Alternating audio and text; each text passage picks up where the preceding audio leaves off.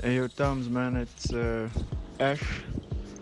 So yeah, man, based off of like the questions and all that you sent, to answer your first one, I've also just been doing this like just for the love of like the music, man. The music is what has been keeping me sane and everything.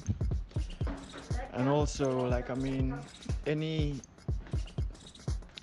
any advice that I'd give to anyone is basically just hone your craft, do whatever it is that you need to, especially like to get your break. Because guys are finding it hard to like actually break into the industry and all that. So it's a tough one, but if you're persistent, you're consistent, and you basically work on just what it is that you do, just keep at that. And then the rule that I live by is just like stay authentic, be yourself, develop your own sound. Try not to sound too mainstream, but just be authentic, man.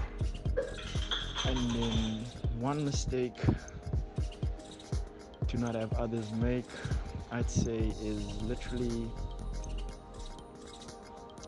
there are gonna be mistakes and all that along the way, but just take every mistake as a learning curve. Just take it as a learning curve and just do what it is that you see fit to do. Because at the end of the day, we're all individuals, so we should never really lose that individuality. And yeah, man, I hope you guys like enjoy. It's something that I like put together very quickly. But just enjoy and just thanks, man.